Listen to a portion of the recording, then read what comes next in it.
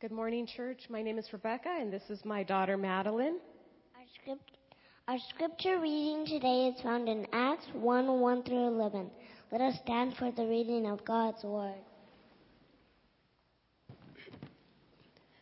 In my former book, Theophilus, I wrote about all that Jesus began to do and to teach until the day he was taken up to heaven, after giving instructions through the Holy Spirit to the apostles he had chosen.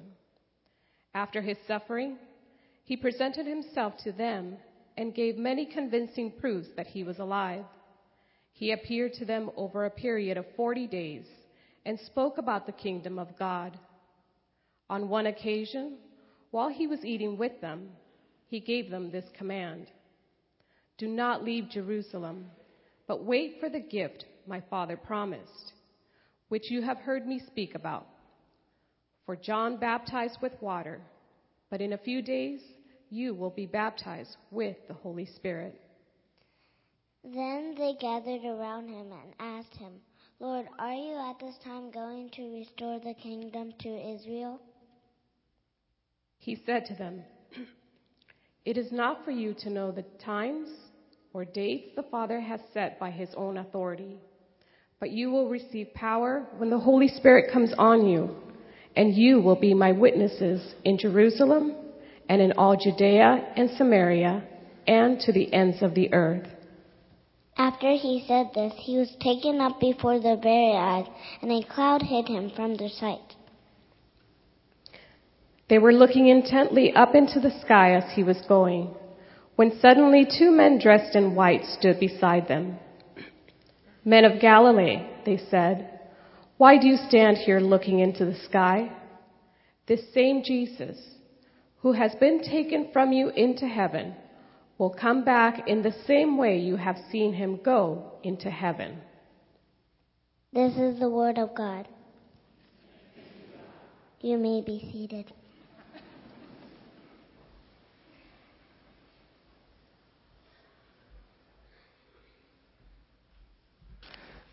Thank you so much, Rebecca and Madeline. Madeline is only a kindergartner.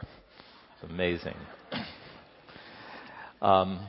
I've never been in a church. I don't think there's any other church in America that has songs that has both a steel guitar and a pipe organ, a banjo and an oboe.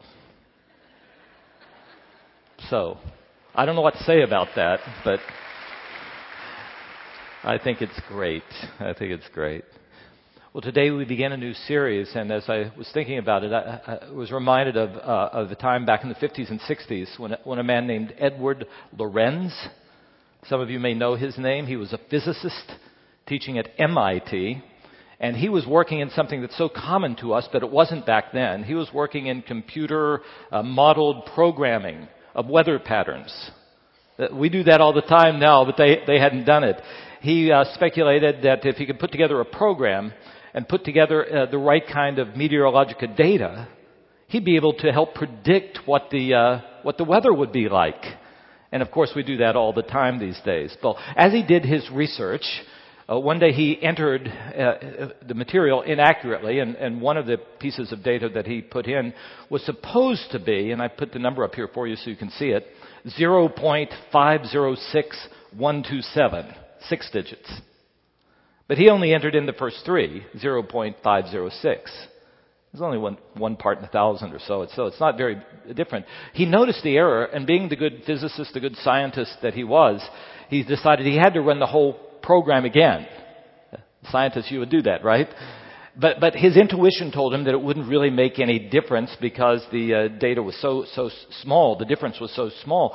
But to his shock, he found out that the weather patterns that were projected were enormously different with that very small variation. He would begin to lecture about this and write about this.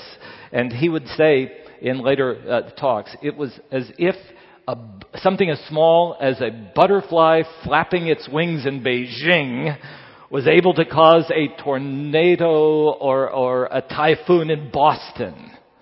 That's what he said. In other words, he was saying that the universe is fashioned in such a way that everything is interdependent.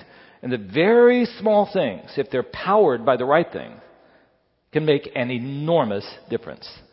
Now, you may know that this has taken on this sort of in the pop culture, the name butterfly effect. And I'm sure that here at Caltech, there's still research going on. It's called chaos theory that developed out of it. It also led to some really bad movies and a lot of pop culture and to some pretty funny cartoons. And I picked out one of my favorite ones about this. Here you see the butterfly on the left, flap, flap, flap, creating a huge tornado. And then you see, aha, yes, these sinister butterflies trying to create all these problems. So I've thought about this. If weathercasters here in California get their forecasts wrong, don't blame them. We just have to blame it on a butterfly flapping its wing in Asia someplace. That's what we have to do. Now, I'm not going to go into the debate that goes on about the effect of small things on big things, except I do want to say this. As we come to the book of Acts today, one of the things that is true is that God's Word lets us know that sometimes very unexpected, very small things done by very ordinary people can have absolutely enormous effects, even world-changing effects. And that brings us to the book of Acts. Believe it or not, it really does, to the book of Acts that we're going to be thinking about today. Do you know the book of Acts was the second book written by Luke, physician, Dr. Luke, and he begins his second book in the way that any good author would do it. He refers back to his first book. So if you look at Acts chapter 1, you'll see him as he was speaking to his patron, probably, a man who probably helped fund his trips and to do different things. He turned to Theophilus, and this is what he said in verse 1. In my first book, Theophilus, what I wrote about was all that Jesus began to do and to teach. So if you read through the book of Luke, you'll see that is there. Well, that took me back to the book of Luke to see what it was that Jesus taught. And as you come to the very end, what Jesus focused on in Luke chapter 24. Now, this was after his death and resurrection, and he had these 40 days with his followers, and he focused on something that they had never understood. They'd never understood really why the Messiah had come. They had thought that the Messiah had come to set up a political kingdom just for Israel, you see. And so he was focusing, trying to clarify that for them. And if you look at Luke 24, especially the very end, verses 45 to 49, he said, now Messiah had to accomplish these three things. I think I put them here. Number one, in verse 46, the first part, he must suffer and die. They hadn't seen that. It was in the Old Testament, they hadn't seen it. Number two, that Messiah would rise again from the dead, second part of verse 46. And then number three, eventually the good news that comes from God of the reign and kingdom of God is going to reach to all people groups, to all nations, verse 47. So I think it's kind of good that we're starting the book of Acts after we have had Good Friday and Easter. So if you're with me, those three things. Number one, the suffering and death. We came together and remembered that as a community here on Good Friday. Do you remember? Number two, the resurrection of Messiah from the dead. We can't, do you remember last Sunday? Easter Sunday, we remember that. So as you look for what Messiah was going to bring about that Jesus himself talked about, there's only one of the three that still is yet to be done. This carrying of the gospel to all nations has not yet been done. And Jesus would turn to them and say, you are my witnesses. I'm going to use you to carry out this task. And that's what the book of Acts is all about. That's what the book of Acts is all about. And what we're going to see is about how Jesus is going to go about doing this. It's going to be about him forming a new cross-history, cross-nations, global community of people who have been redeemed through faith in Jesus and whose lives are being remade and who are given a mission to go out and carry the message of Jesus to the world, to identify places where they've never heard, to go call people to faith in Jesus, and then to be involved in their lives until each one of us is complete in Christ. It was a huge mission that Jesus talked about. As Madeline and Rebecca read, you could hear it. This gospel has to go to the ends of the earth. That's what Jesus would say. Now, as we pull back and see the beginnings, though, it seems to be so small. And Jesus starts with a group of failures. Did you know that? As he's there with this group of men, these are the people who had failed because they had a lack of understanding. We're going to see in verse 6, they still didn't understand, even after all the teaching from Jesus. They were people who had a lack of faith. The things they did understand, they didn't do. And they were surely a group of people who had a lack of courage. They were found cowering back in a room, saying, it all fell apart, it all failed. And yet it was through this group of people Jesus chose a group like this. Ordinary, very imperfect people who had failed. And he says, through you, I'm going to do a global work. It's as if he is going to do his work with something that seems to be no more significant than the flap of a butterfly's wing. You see it? And so the launching of this great movement of God was going to happen with something very small. We're going to be reading about it all through the book of Acts. And when we get to the end of the book of Acts, Acts chapter 28, the task won't yet be done. And we've got to take it up again because we're a part of what he has done. And the way that God worked in this group of ordinary people and then through them is something that I think can absolutely transform our lives and our church. So with that in mind, I want to take you back again to this J.B. Phillips, who is a Bible commentary and a translator, has a little book called The Young Church in Action, and there's part of it I really like, and here's what he said in one part. It is a matter of sober historical fact that never before has any small body of ordinary people so moved the world that their enemies could say, with tears of rage in their eyes, that these people have turned the world upside down. All right, brothers and sisters, I think you've come to know me. I've been praying, can we be a church like that?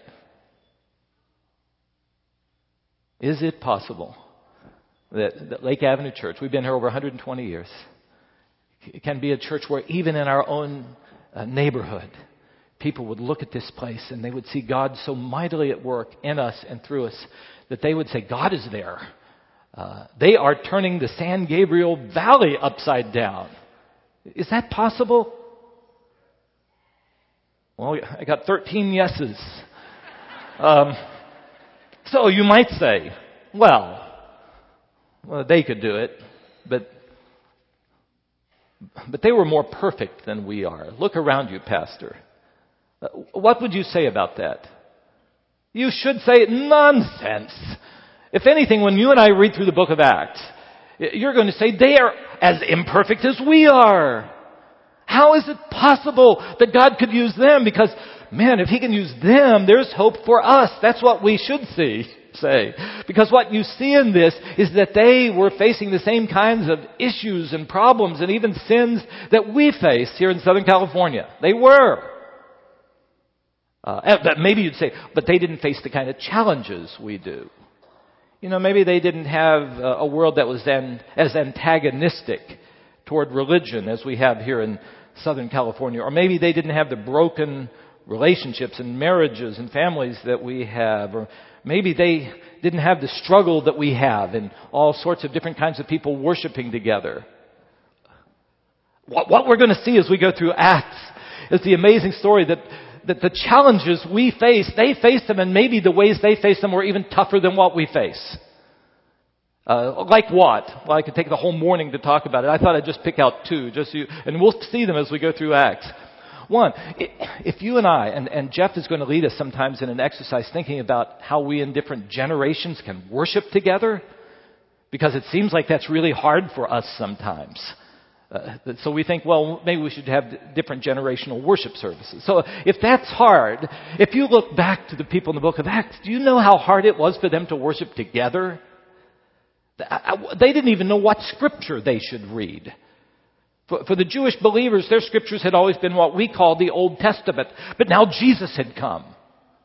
So are his words scripture too? Is that scripture? What about these apostles and what they said and wrote? Is that scripture? You see, they couldn't even figure out what scripture they were supposed to read.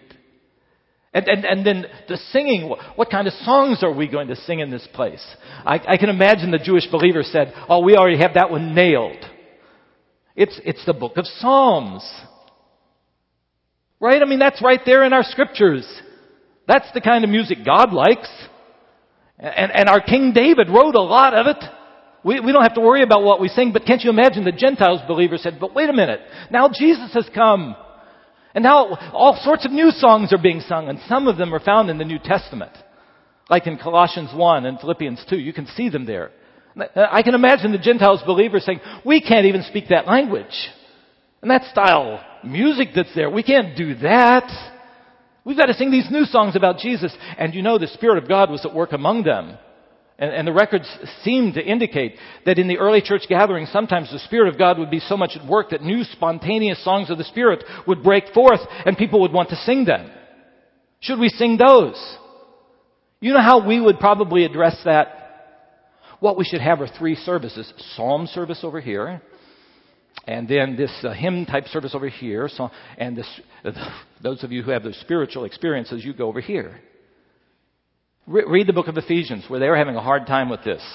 Jew and Gentile together. And in Ephesians 5, Paul would say, sing them all together. Sing them to one another. Speak to one another. But do it together. Psalms, hymns, spiritual songs. I just want to point out that if we struggle with that sort of thing, they did. And we're going to see them do that. And perhaps the other one I just want to mention to you is when you read through the book of Acts, you're going to see they had to really wrestle with these issues of very different ethnicity and socioeconomic, the reigns of socioeconomics that would have been there. Because before Jesus had come, people seemed to know whom they should love. Pharisees should love Pharisees, maybe not those Sadducees. For the more progressive, open-minded Jewish people, the whole group, we can love other Jewish people, but not Samaritans and not Gentiles. But now Jesus had come and we began to recognize that every one of us, Jew, Samaritan, Gentile, we all need the mercy and grace of God. And they had found it and they had received Jesus as their Lord and Savior.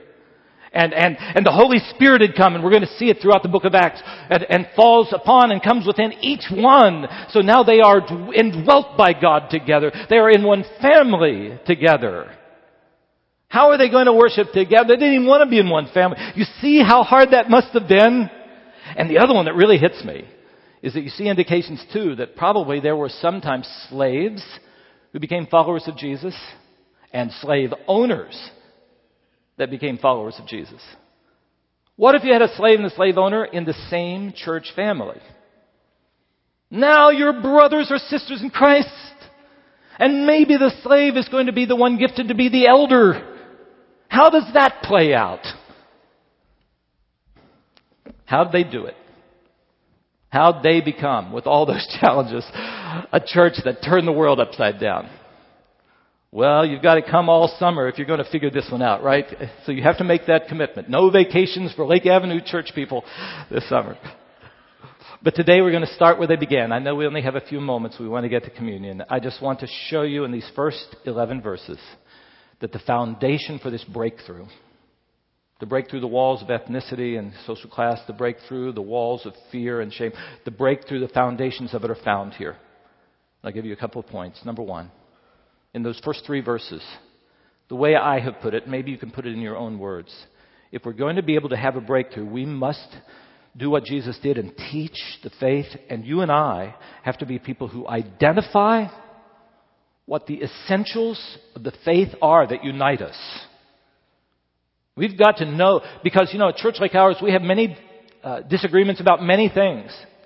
And so sometimes disagreements about petty things can divide people. But the things that unite God's people are the essentials of the faith that Jesus drives home in these very early verses. We need to identify it. We need to understand them. So we need to be good students of what the Bible reveals as the center of the message. So we must identify it. We must grab hold of it. And we must pass it on. Look again at verse 1. I wrote about all that Jesus began to do and teach, and he did it until the day he was taken up to heaven, after giving instructions through the Holy Spirit to his apostles whom he had chosen. After his suffering, he presented himself to them and gave them many convincing proofs that he was alive. He appeared to them over a period of 40 days, and he spoke about the kingdom of God. Now, those are very dense verses. We have other sorts of summaries, the kinds of things that all believers have believed and that Jesus wanted to make sure were very clear before he ascended to heaven. What kinds of things hold us together and that were reinforced here at the beginning of Acts. One, what Jesus did, the acts of Jesus. So we need to look at that so that we can know how to live. Number two, the teaching of Jesus, what he actually said. From those more specifically, the suffering and the death of Jesus and its meaning, why he had to do it. And number four, the resurrection of Jesus. And I can see Luke paused for a minute to say, like I did last week, this really happened. And hundreds have seen it. Do you remember last week? This didn't happen in a corner. King Agrippa, do you remember that part of the message? It happened. He wanted to make sure that we know that without this resurrection being embraced and believed, we don't even have a faith to pass on. Number five, the promise of the Holy Spirit. Who he is and that he has now come. And then it's all summarized there in verse 3 with that statement, the kingdom of God. That God's rule, it's what the Gospel of Mark was all about. That in this world where so many other things seem to grab us and reign and rule over our lives, like sin, like our own flesh, like systems of this world, Jesus has come to break those. And eventually when the work of God is complete, then God will reign fully. I talk about it to you so much. We read about it in Revelation 21 and 22, where it will be a reign of justice and a reign of love, where God will dwell among his people. How is it possible that sinful people can be there? What is that going to be like? That whole matter of the kingdom of God is summarized, that God is the one who is God and he must reign. So in these concise verses, we find a summary of the essential teachings that I think we as a church and we as a body of followers of Jesus must make sure that we emphasize them, we identify them, we teach them to our children all the way through senior adults. And then on the base of those we go out in his name and call others to believe as well. So teaching ministry. So my thought is this. In a church like ours, as our world has changed, things always have to change. So let the kind of music, the way we worship together, that can come and go. The kind of programs that we have, times that we meet, that can come and go. But I'll tell you, these things cannot come and go. And I'll tell you because I think all lasting movements of the Spirit of God have been founded on sound teaching. Jesus started this breakthrough. He started this church by making sure they grabbed the important things of the faith. And so I want us to be a place where when people come to this church, and you bring your children, your grandchildren to this church, they're going to learn this faith as it is revealed in this word. Now, you're with me, right? I know that teaching alone doesn't lead to a movement of God. I know that just teaching and taking notes can numb our brains and chill our souls. So there are many people who say, let me just experience something with God. Let me tell you this, simply having the fire of the Spirit in our hearts that's based upon inaccurate doctrine always has led to heresy. Jesus started by making sure they saw what was true. And I want us to do the same. That's why we here at Lake Avenue Church worked so hard to get that statement of faith in place. And those of you who know, to get that something that we actually vote on and make it as a part of our church, that was a miracle. Maybe not as great as the parting of the Red Sea, but close to it. We had to have, I can't even remember how many votes, but we only had 6 additional ones by the providence of God to be able to do it. But what we're trying to do there is simply identify the essentials of that gospel, of that good news faith that we want to make sure our people grasp. And so now we've got to move from having established that as our statement of faith to actually making sure that access to learning it is available to everyone. Our high school students are way ahead of us. Jeff, you've gotten us way. So with our Timothy project, if you haven't heard about that, our high school students are learning the faith. And many of you are involved in teaching that. But I want to have the same kinds of teaching programs that are... And so in this coming year, as one of our ministry goals, we're going to make sure that we have a course ongoing opportunity for any adult who comes and any child who comes into this church to learn the basics of the faith that have been revealed. Because it's on the basis of that that a movement of God can happen. So until we get that ready, we have the statement of faith on our website. I think we have the commentary that we put together explaining some of those things. Go onto our website to look at that. I want you to be sure to come to church every week, and I'll do my best to open this Word and point out the most important things that you've got to make sure that you hold on to. Be in small groups. Be a student of the Word. But let me just tell you this, that if we're going to have a foundation to be a church that actually changes this community and changes the world, it's got to be founded upon the essentials of Christian faith that Jesus nailed down before He ascended and that have been passed on to us. Number 2. Just having that in our head, as I said, can be cerebral. Number 2, we've got to learn to rely on the presence, the guidance, and the work of the Holy Spirit. Look at verse 4. On one occasion, while Jesus was eating with them, He gave them this command: "Do not leave Jerusalem, but wait for the gift of my Father that He promised, which you have heard me speak about. For John baptized with water, but in a few days you will be baptized with the Holy Spirit." And then down in verse 8, "You will receive power when the Holy Spirit comes on you, and then you will be witnesses all the way from Jerusalem to the ends of the earth." So, the book of Acts is a record of how God established a church of people made up who were as flawed as these people were and as we are. And what we're going to see is how God chose them, gave them a calling, but also equipped them to carry His message and His love all around the world. They were going to be unable. They could flap their wings all they wanted as butterflies, but it wasn't going to do anything unless this thing was going to be empowered by God Himself, right?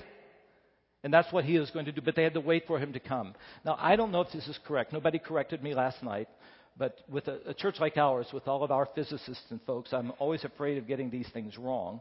So I'll tell you what a friend told me and then give you his email. A physicist friend once told me that the power of the sun drives this butterfly effect in weather systems. He said it's only because the sun heats the Earth's atmosphere, creating enormous turbulence, that small things, that minor atmospheric disturbances, can lead to major effects like tornadoes. So he said, you cannot make waves without energy. Look at Chris. Am I right? Is he right? All right, if he is. What is the energy source that takes this little bit of flapping we do, or the flapping of the gums of your pastor as he speaks to you, and actually takes that into something that begins to change our lives and carries us out and has what we do change our families and change our community? It is not something, it is someone. So this is what you have to do, but you have to wait, he says. You've got to wait because you can't do this on your own. You need the Holy Spirit.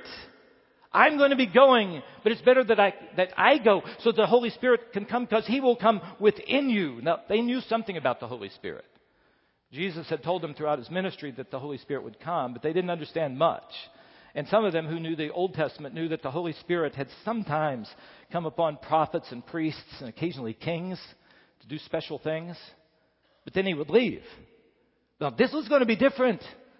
The Holy Spirit coming upon unholy people needed somebody to declare us holy. So Jesus died so that when we're in Him, we can be made right. Now the Holy Spirit comes, but He doesn't leave. And He comes not just upon kings, but upon all believers.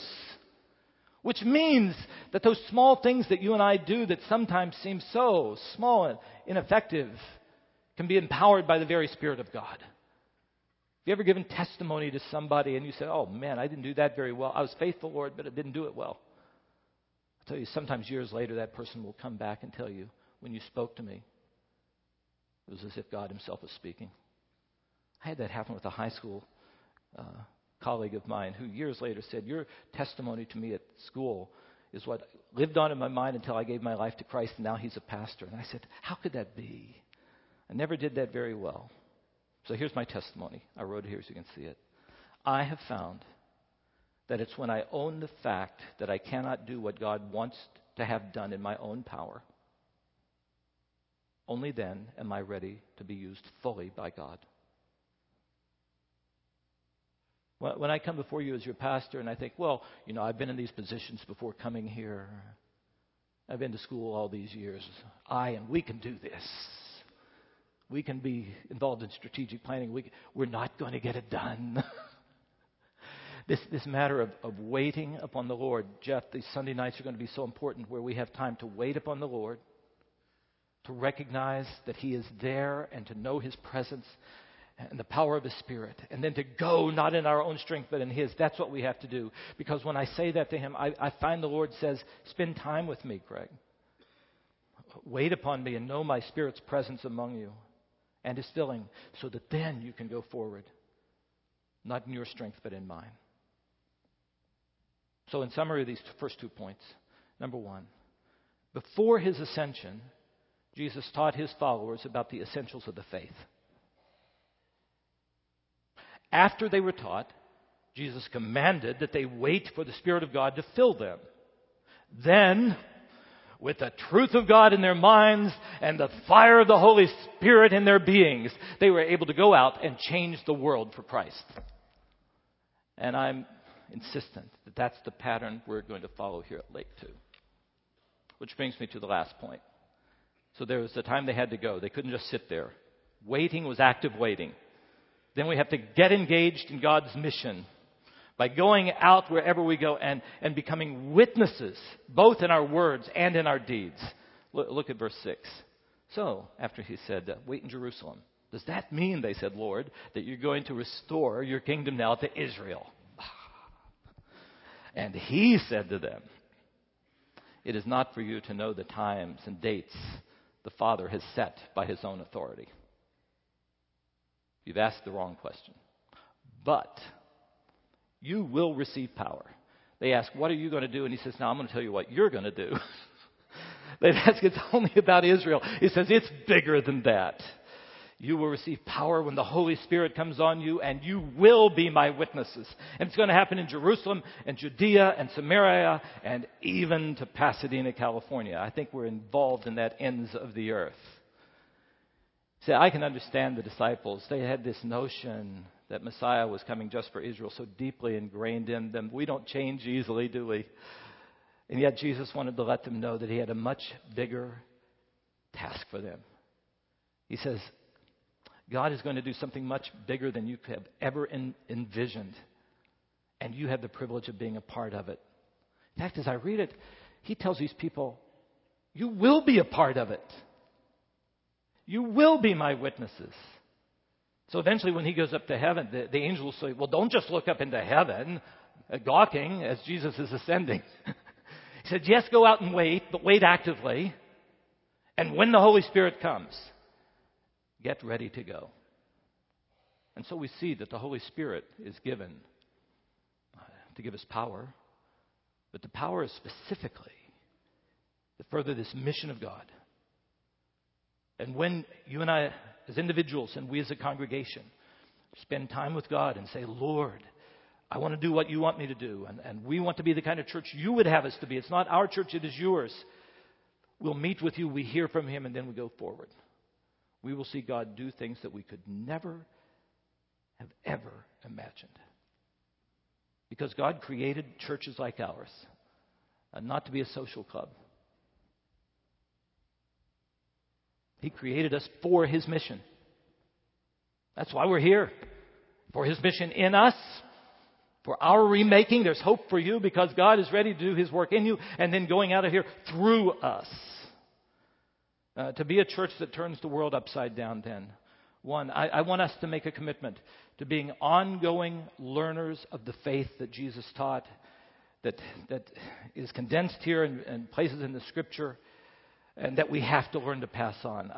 The work, this mission of God, must be based upon what is true. As long as the disciples had a wrong understanding of who Jesus was and why He had come, which they had, they could not further God's work. So we must be the best students of this Word and of what's revealed here that we possibly can be. Number two, I want you to make, and I want to make with you, a recommitment to being a person of prayer, to spending more time with Him, to pulling aside so that when we go out into the day, we don't have to go in our own strength.